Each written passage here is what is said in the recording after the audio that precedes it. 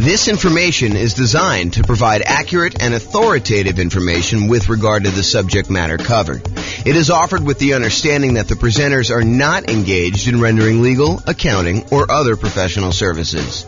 If legal advice or other expert advice is required, the services of a competent professional should be sought. Welcome to the Tallahassee Real Estate Investing and Real Estate Financial Planning Podcast. Learn all about investing in real estate in Tallahassee, Florida, with a combination of real estate financial planning and modeling with numbers specific to Tallahassee, plus syndicated, more generalized recordings of live and pre-recorded real estate investing classes, not all of them specific to Tallahassee. Be sure to stay tuned after the podcast for a message from our sponsors. Well, good morning and welcome, everyone. This is your host, James Orr, and this is a very special class. It is the class on conventional financing. And it is intended to be like a good overview class of the conventional financing options for real estate investors. And honestly, we've covered a lot of this content elsewhere because some of the times when we talk about low down payment options, we talk about conventional financing as an option there as well, because you can put 3% down for the, whatever it is, Home Possible or Home Ready loan. I forget what the name of it is, or doing a 5% down, kind of like normal owner occupant down payment when we talk about the strategy that house hackers or nomads could use as real estate investors in order to do financing. But today we're going to primarily focus on going over conventional financing in the context of putting 15% down on the low end, and in most cases, probably putting 20 or 25% down by choice. You can do conventional financing with as little as 15% down. However, I think a lot of investors are going to choose to bump up to at least 20%. And I think in a lot of cases, which we'll cover in a separate class, you will opt to go from 20% to 25% because the interest rate's going to improve quite a bit. And you're also going to be borrowing less money, so the cash flow will improve. So one of the kind of strategies for improving cash flow, we're kind of in this market where prices have gone up very rapidly over the last few years. Interest rates are up quite a bit, and rents are sort of lagging behind. So cash flow, even though cash flow is probably more important than ever, cash flow is harder to come by. And so a lot of you folks are going to decide that it may be better for me to save up to 25% instead of just saving up to 20% so that I can borrow less of an impact from those higher interest rates. And the interest rate does improve when you go from that 20% to that 25%. And it's pretty significant, which will really help improve cash flow on these properties. And some of you may actually choose to forego financing altogether and buy properties free and clear, which we'll cover in future classes as well. Okay, so let's talk about conventional financing. So why conventional financing? Some investors will be obsessed with nothing down options like the USDA or the VA, or doing some type of like really idealistic BRRRR strategy where you can go buy a property at such a deep discount that you can do the work and pull all of your money back out after you have time to refinance it 12 months down the line. Or they'll be obsessed with low down payment options like doing house hacking or the nomad strategy where you're putting 3% down for conventional financing or 3.5% down for FHA. Maybe you're buying a single family home with FHA or a duplex or a triplex or a fourplex, or maybe you're going to go buy a single family home with 5% down conventional financing. All of those kind of like low down financing options. So there'll be some people that are obsessed with that. And some of you guys will be doing that out of necessity, that you don't have down payments. And I totally understand that. If you're just getting started, and you're trying to kind of amass, if you're familiar with my concept of that first 100K, sometimes you really need to get started and you're willing to take on additional risk by doing some investing with nothing down or low down in order to get into that first property. However, about 1/3 of all real estate transactions are purchased for cash. And here is the latest Redfin data going through, I think pretty much March, if I'm not mistaken. That definitely shows January of 2023 on here, but I believe it's actually just not showing enough granularity for you to see that it's going through to March. But it shows you what percentage. And so you could see going all the way back to 2011, which at this point is 12 years ago, you could see that it kind of fluctuates. The share of U.S. homes purchased with cash. And so you can see that, it's just over 30% there. We kind of peaked out at whatever this is, 37% or so in the 2013 sort of era. And you can see that there's, a little bit of movement here, but the low was about 20% of properties being purchased with cash. And that was in April of 2020, which when interest rates were really, really, really low right after COVID, it doesn't surprise me that a lot of people decided to finance properties then. When you can get a 3% interest rate on buying an investment property, or a 3% interest rate buying an owner-occupant, or lower than that if you're buying an owner-occupant. I think we were seeing really, really low around that time. It wouldn't surprise me that cash purchases were at all-time low. But now we've kind of had interest rates kind of creeping up, and the number of properties or percentage of properties that are purchased all cash is pushing, whatever this is, 32% or so. And that is a local high. We're basically for the last 9 years, that is the highest we've seen all cash purchases, which if you ever see me do my presentation on how much longer it takes to achieve financial independence, if you wait that really, really, really long time to save up enough money to buy a property all cash, then you buy that property all cash and you save up to buy the next one all cash. And you kind of do that as your strategy to acquire rental properties as quickly as you can, even though it seems like it's really, really long. It's not that much longer than if you save up and put 5% down or 20% down or 25% down in order to buy rental properties, because the cash flow on an all cash purchase is significantly better than the cash flow you're seeing on a 5% down or 20% down or 25% down sort of purchase. And so you get to financial independence not that much slower, in some cases maybe even faster. So I'll do another class on that coming up here, but realize that it's not as bad as you might think to do all cash as a strategy. Okay, so with that being said, about 1/3 of all these are purchased for cash, and that's been pretty consistent. And there will be investors seduced by the siren song of creative financing. Those that are attracted to the idea of going and finding, some type of seller, motivated or otherwise, or distressed property of some type, and trying to structure creative owner financing or wrap financing or subject to, or acquiring properties on a lease with an option or lease purchase contract, or, do an installment land contract or contract for deed, or, in some cases, maybe doing loan assumption if you're doing some type of house hacking where you're trying to assume a really good low interest rate loan of some type. So there will be, a lot of you, I wouldn't say a lot of you, but there will be some of you who will be seduced by this creative financing and are willing to do more of the real estate entrepreneurship of being in the business of going out there and finding deals, finding motivated sellers so that you can structure these creative financing deals. I don't think everybody is attracted to those. I think some people are, and there are some compelling reasons to do it, but it's not the only way to do this. It's not the only way to achieve financial independence. So regardless of which path you choose, I think having this foundational knowledge of conventional investor financing will help you. Whether you decide to do all cash, I think it's helpful to understand the trade-offs you're making by doing all cash versus doing conventional financing. If you're going to go do this creative financing stuff and you're going to be taking over some loans, subject to or wrap financing or whatever, might it help you to understand how conventional financing works, how it's structured, like what the terms are typically for that? I think it's super helpful. So, having this background knowledge, I think will be helpful regardless of whether you do it or not. And a lot of you are going to choose to do it anyway. Okay. So a quick review of the different financing options that we've already covered in various classes, and go dig into those if you want more information. But here is a really quick overview of the other financing options available. First thing we're going to start off with is the entire creative financing family, which is owner financing, wrap financing, loan assumption, rent to own, lease option, lease purchase, the agreement for deed, bond for deed, contract for deed, installment land contract group, and then subject to, where you buy the property and you leave the existing financing in place. So all of those are available to you if you decide to go the creative financing route. And usually you'll find those by doing your own marketing or doing your own legwork in order to find some type of motivated seller. You usually don't find those inside the MLS. There are probably exceptions. I know I bought at least one property outside the MLS subject to before, but it was exceptional. And it was only one. So really, really unlikely for you to find those types of deals there. As far as down payments go, I think it is likely for you to be able to negotiate some low down payment options when you're doing creative financing. And in some rare cases, I think you'll be able to find some nothing down options. Another option for financing would be private money. This is going to grandma, someone who has money that they would be willing to invest in you. And you'll be very likely to be able to negotiate low down payment options on those as well. And in some cases, grandma may not require anything down at all. I would say it's based primarily on relationship and trust and a little bit of negotiating, and the quality of the deal can definitely help, especially with certain private lenders, depending on who you're talking to.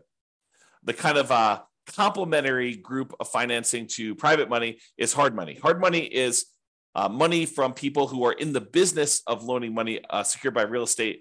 You are very likely to be able to negotiate a relatively low down payment option with those. In some rare cases where you have an exceptional deal, you can probably be able to negotiate a nothing down option with some hard money lenders.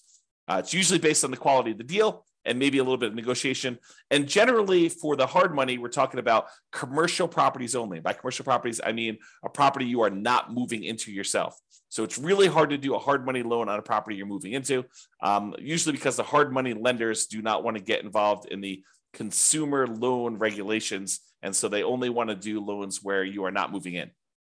So typically not good for house hackers or nomads if you're trying to do some type of hard money. Private money could totally work with those, and creative financing could totally work with those. But hard money is probably going to be a no-go for trying to structure any type of owner-occupant situation with those. And then the typical ones we use for house hackers and nomads, VA financing. It's a nothing down loan option. It requires you to have VA eligibility, which requires pretty much that you've been a veteran. It can be used for single family homes, duplexes, triplexes, or fourplexes. It's one of the 2 loan programs that we can easily use for nothing down or low down in order to acquire those multifamily properties up to 4 units. The other one being FHA. So a VA is a pretty good option if you're trying to do house hacking and nomad. I think that's probably one of your first choices for the first loan you get, if you have that eligibility. If you don't worry about it. Move on to the next one. USDA financing is also nothing down, and it requires that it be a rural property. You'll need to check the USDA eligibility map on their website. Just do a search for USDA eligibility map in Google, and it will show you the USDA's website where you can actually go and check to see if a property is considered rural for the sake of getting a USDA nothing down loan on that. So it's not usually going to be in major cities. It'll be on the outskirts. So you may have to drive. So if you're really looking for a nothing down loan program, it may mean that you're commuting to wherever you work or anything like that in order to be able to get the nothing down option, which is completely fine. That is a sacrifice I think a lot of investors are willing to make and should be willing to make. So those can only be used for single family homes and is nothing down loan program.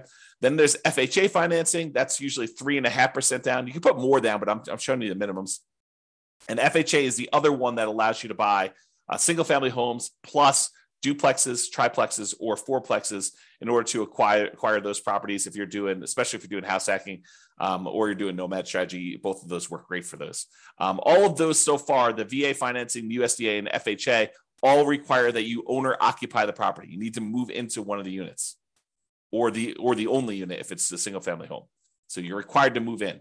And then conventional financing, if you're putting less than 15% down, you will need to owner occupy.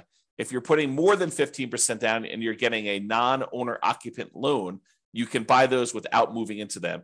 And so a lot of real estate investors are going to be using conventional loans to buy their non-owner occupant investor loan type properties where they're not required to move in. Now, if you do move in, you can get owner occupant financing, which has much better interest rates, and you could do as low as 3% down or doing more commonly the 5% down conventional financing program to do that. And it's usually only for single family homes unless you get up to a much higher down payment for those. All right. And then usually there's in some markets, there is down payment assistance available, and that is often combined with FHA. And it may help you kind of offset some of the down payment or all the down payment, depending on the program that they have there. So usually for nomads or house hackers, that could be an additional strategy. There may also be in your local marketplace local banks or credit unions that offer low down payment and nothing down loan programs. From time to time, we see those as well. Okay, so that's a review of all the different financing options that we've covered before in other classes. This is the creative financing, which I just covered before, so I'm not going to cover it again. And now let's talk about conventional financing, and specifically conventional financing for investors putting at least 15% down. So you could go and do these for nomads or house hackers. You can move into the property and live there if you wanted to. However, realize that is not the norm. And by not the norm, I mean that a lot of investors are not going to be moving into the properties. They're going to be putting 20% down or 25% down. You can put as low as 15% down to do that. But I think that it's a smaller group of people that are using these loans in order to do house hacking or nomading. Even though I'd like to change that. I would like to have more nomads and house hackers use conventional financing. All right, so conventional finance here primarily talking about Fannie Mae or Freddie Mac. They're quasi-government organizations, is my understanding. Go talk to your lender if you really want to do, or search online. But they are, my understanding is they're sort of like government-ish sort of programs, but they're not actually government loans. But I don't know. I'm not sure I understand all the nuances of that, but you can go look it up if you want to. We typically use fixed interest rates when we do these. So you can do variable rate loans on some of these, but in a lot of cases, I would encourage you to consider trying to do fixed rate financing if you're going to get these loans. It's one of the few loan products that has these fixed rate things. If you're going to do portfolio loans, a lot of times those do not have fixed rate financing. There's some exceptions to that, like our local portfolio lender, one of the more popular ones that we go to. They do have fixed rate financing for 15-year loans, but if you do a 30-year loan, they're variable. So with conventional financing, though, not portfolio, then they tend to be fixed rate. I like to do 30-year amortization loans, which means that you're doing a 30-year term on the loan and the loan will be completely paid off after 30 years. Why don't we normally do 15-year loans when we're doing conventional financing? Well, why would you want to? I mean, I think one of the reasons why is you get lower interest rates typically if you do a 15-year loan versus a 30-year loan. But why don't we typically do that with investment properties? I think one of the big reasons why investors would not choose 15-year loans when doing conventional is the payment is going to be so much higher that it's going to have pretty significantly worse cash flow because you have to pay off the entire balance of the loan over that 15-year period. So that's, I think, one of the reasons why people don't do it. Although some investors, especially investors that they have a lot of income from their job and they're able to handle that worse cash flow on their properties, especially if they're trying to do some type of early retirement or they're starting later and they have a very limited time until they get to their kind of retirement age. Some of them may choose to do 15-year financing, although in most cases, when I've talked to clients in the past about the differences between 30-year and 15-year, I tend to explain to them that why don't you do a 30-year loan? And if you want to pay ahead, you can, but realize that the return you're getting by paying ahead is the interest rate of the loan. And I think in a lot of cases, you could do better by taking that money and investing somewhere else. Even if you were going to do a 30-year loan, take the extra money that you would have actually spent on doing a 15-year loan, invest that in something like bonds, CDs, money market accounts, stocks, or some other real estate investment as another example, but something other than paying down the loan and getting a higher rate of return than what you would have gotten by paying down that loan each month, because the return you're getting is actually the interest rate of the underlying loan itself. And so if you take money as an example and you invested it in the stock market and that was growing at, 6, 7, 8, 9, 10%, depending on what you're investing in the stock market, you could use that money to then grow at a much faster rate. When it gets large enough where you could take that thing in one big chunk and completely pay off your mortgage at that point, that actually gets you there faster than if you take the same amount of money each month and you invest it in that underlying loan itself at that lower interest rate. Now, if the rate on the loan is actually higher, then it might be faster for you to do that. But if the interest rate on the loan that you're paying off faster is lower than what you can get elsewhere, it'll tend to be faster if you actually do the investment elsewhere. There may be additional risk that you're taking on. You're introducing the new risk of investing in stocks that when you do that. But I think a lot of folks believe that over a long enough period of time, that risk is a worthwhile risk to take for the return that you're getting. All right, so conventional loans, talked about 30 years, fixed rate financing. It tends to be 740 plus credit scores for the best interest rates. If you're doing owner occupant, as I mentioned before, you could do 3% down or 5% down. The 3% down is that home ready, home possible loan. It's primarily for first time home buyers. 5% is much more common, and you should plan on doing that, especially if it's past your first one. So you might be able to do 3% for the first one, but you're probably going to be doing 5% for subsequent ones, especially if you're doing like a nomad strategy where you're buying a property, moving in, living there for at least a year until you save up your next down payment, then converting that one to a rental.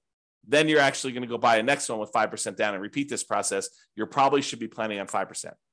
not 3%, even though you can maybe able to do the first one for 3%. Okay. Now, if you're doing the non-owner occupant ones, it's usually 15% down at a minimum, and that's going to include PMI. Now, PMI, if you remember, is private mortgage insurance. It's the insurance that you pay to protect the lender in case you default. So the lender basically is like, hey, I really would prefer that you put 20% down to buy this rental property. However, you seem insistent on wanting to put 15% down. So I'll tell you what, I will make you a loan with allowing you to put 15% down. It's going to be a slightly higher interest rate. And I want you to go to this third party and pay them to protect me in case you default. I feel comfortable that if you put 20% down and property values move around a little bit and you stop making payments for whatever reason, and I have to come in and I have to foreclose on you, and then I have to go hire a real estate agent and a handyman to go in and fix up the property and a real estate agent to go market it and sell the property, I think I can get most, if not all of my money back if you put 20% down. You put 15% down, I'm not so sure.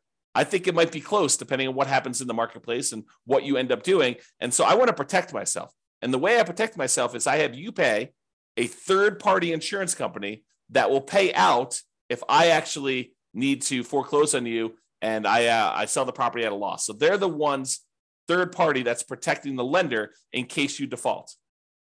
So if you decide to put 15% down, the interest rate's going to be higher. It's a little risk premium baked into there from the lender, and they're going to insist on you paying PMI. Okay. If you put 20% down, the interest rate gets a little bit better than doing 15% down, and you don't have PMI. So it actually improves cash flow quite a bit going to that 20%. And the interest rate will improve significantly more if you go from 20% to 25%, which is why a lot of real estate investors will choose to wait that extra time, save up 25%, and put 25% down. Okay. All right. With that being said, you could typically get 10 non-owner occupant conventional loans per Social Security number. And I worded that oddly. The way I understand it, and check with your lender to make sure that this is true for you, and this is actually the regulations, but my understanding is it's 10 loans, period, if you plan to get your next non-owner occupant loan. So imagine for a minute, you bought a house to live in, then you went and you bought 9 rental properties, and you're trying to buy your 11th property. Those 10, the one you live in, and the 9 that you have as investments, they would all count as financed properties if you still have loans on them. And so you would not be able to get your 11th conventional loan if you're trying to do that as a non-owner occupant. Oddly enough, in that same situation, if you were trying to buy that 11th property as a property to move into as an owner occupant, you would be able to get it because there's no limit on you doing it as an owner occupant. This limit only applies to investment properties. Okay, so that does count. Now, some real estate investors, some couples who know, they're definitely going to be getting more than 10 conventional loans. Maybe they've got a huge stack of money resources that they're already planning on using for down payments, and they know that they're going to be doing this. They may choose to start filing their taxes separately, getting their accountant or CPA to start doing 2 separate tax returns. And then the individual spouses will get loans in their own names so that they each can get 10. So imagine for a minute, you've got 2 very high earners with a lot of resources, a lot of down payments saved up, and they know they're going to want to get 15 loans. Well, what they might do is tell their CPA to start separating their tax returns and then have one of them qualify for a loan and their Social Security number with their own tax return, and have the other one get another property in their own name, their own loan with their own Social Security number on their own tax return. And then you can get 10 each. Okay. Now, talk to your lender if you plan on doing this. Don't say to them, James told me I can do this. You want to make sure that the lender you're using and the underwriter they're using is going to say, yes, that is how I'm interpreting the regulations and the guidelines. And yes, that would work for us in our kind of like loan situation. So before you go through all this extra work of doing that, realize that's there. Now, if you're not going to get more than 10 conventional loans, you don't need to worry about this. Or if you're going to do some type of like nomad strategy where you're buying properties and you're always doing an owner occupant, it doesn't matter either. Just realize that it could come into play if you're trying to get a lot of loans and you've got a lot of resources to do that. in order to kind of get these things there. Okay. Typically, you'd add 5% down payment if you're doing multifamily. I will show you the down payment chart here in a second. For Fannie, can you do cash out refinances up to 4 finance 1 to 4 unit properties? For Freddie, it's up to 6. Again, I would check that guideline because I'm getting mixed information on that. So check with your lender to see what the current limit, if there is one at all, on being able to do cash out refinance properties for Fannie or Freddie, because there has been limitations in the past. I thought that's what the limitation was, but your lender should be able to tell you what the exact limitation is at that time. So if you're going to go do it, make sure you do this. And this comes into play, if you know that you're going to do a cash out refinance and you're about to buy your next property, maybe check with your lender and say, hey, should I do this cash out refinance before I buy my next property? Because am I going to be limited in being able to do it after I buy the property? So you're being put on notice. You're being given the information so that you don't make this mistake, right? This is like a heads up. Hey, before I buy a property, maybe I should check to see if there's any other ones I plan on doing a cash out refinance for, and check with my lender to see if I should do that before I go buy this one. For both Fannie and Freddie, my understanding is the rate and term refinance, which is different than doing cash out refinance where you're pulling money out. You're just refinancing the rate of the loan and the term of the loan. You could do up to 10 finance 1 to 4 unit properties if you're doing that. Nomads, be careful because a lot of times it's much harder to do these cash out refinances or even rate and term refinances on the nomad property, because when you do the nomad property originally, you're doing it as an owner occupant, and a lot of times you're putting very little down. Well, realize you got to wait until you have significant amounts of equity in your property. And when you go to do your rate and term refi, you're now refining it usually as a non-owner occupant, as an investor, and you get an interest rate hit on that as well. So a lot of times we're doing these loans on nomad properties with the intention of holding on to them for a very long period of time, or paying them off very strategically. And we're not doing a lot of rate and term refinances on nomad properties in particular. But you may want to discuss that plan with whoever you're talking to about doing that. All right, so we talked about that. Seller concessions. So when you get a seller to contribute some money towards your closing costs, when you're negotiating your offer to buy the property, it's usually written when you make your offer to buy the property as to how much they're contributing towards seller concessions. And it's really a discount to them, right? You're really getting the property at a discount of whatever they're deciding to do in seller concessions. It's like they're netting that much less. So if you ask them for 2% in seller concessions, realize you're asking them for a 2% discount. So you may want to think about that when you're doing that. So when you're doing these loans, though, the maximum seller concessions you can get for doing these conventional loans varies between 2% and 9%. It's usually 6% with 20% down, or 2% for the non-owner occupant loans if you're going to do that. So 6% down with 6% seller concessions, 20% down owner occupant, or 2% for non-owner occupant. There's a separate chart for doing that. I don't know if it's on the next slide or not. I think there's a separate chart in the underwriting guidelines, or talk to your lender. Your lender can give you that. The most common conventional loan is the 20% down. It's for investors. So that's probably the most common one to do. If you're doing investor loans, putting 20% down. You can do 15% down, but realize you're going to pay a penalty for that. I think we talked about that before. All right, so let's talk a little bit about the desktop underwriting version 11.0 standard eligibility requirements for conventional financing. And this just walks you through. This is directly from the underwriting guidelines. You can look this up online, look up Fannie Mae underwriting guidelines or selling guidelines, or the Freddie Mac underwriting guidelines, and you'll see different charts for different situations. I just pulled out one of them for probably more common, or call your lender and actually get your lender to walk you through what your situation is here. But they're usually using something like this. So there's a section here for principal residence. We covered that in a previous class. I'm not going to cover that today. There's a whole section here on doing second homes, which is a little bit different. Usually it's about 10% down for doing those on a purchase. And then you have this whole section for investment properties. So if you're buying a single unit, not a duplex, triplex, or fourplex, you could do as little as 85% down. I'm sorry, 85% loan to value, 15% down for a fixed rate mortgage and adjustable rate mortgage. So you can get both of those options with a single family home. If you're doing a duplex, triplex, or fourplex, they require 25% down.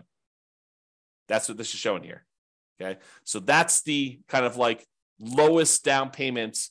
Maximum loan to value is another way of saying that for doing that. And this shows you the limited cash out refinance for 1 to 4 units. You can only go up to 75% loan to value for doing cash out or doing limited cash out refinances. For cash out refinance, like the full version, you can only go up to 75% loan to value for a single family home. If you've got a duplex, triplex, or fourplex, you can only go up to 70% loan to value for those.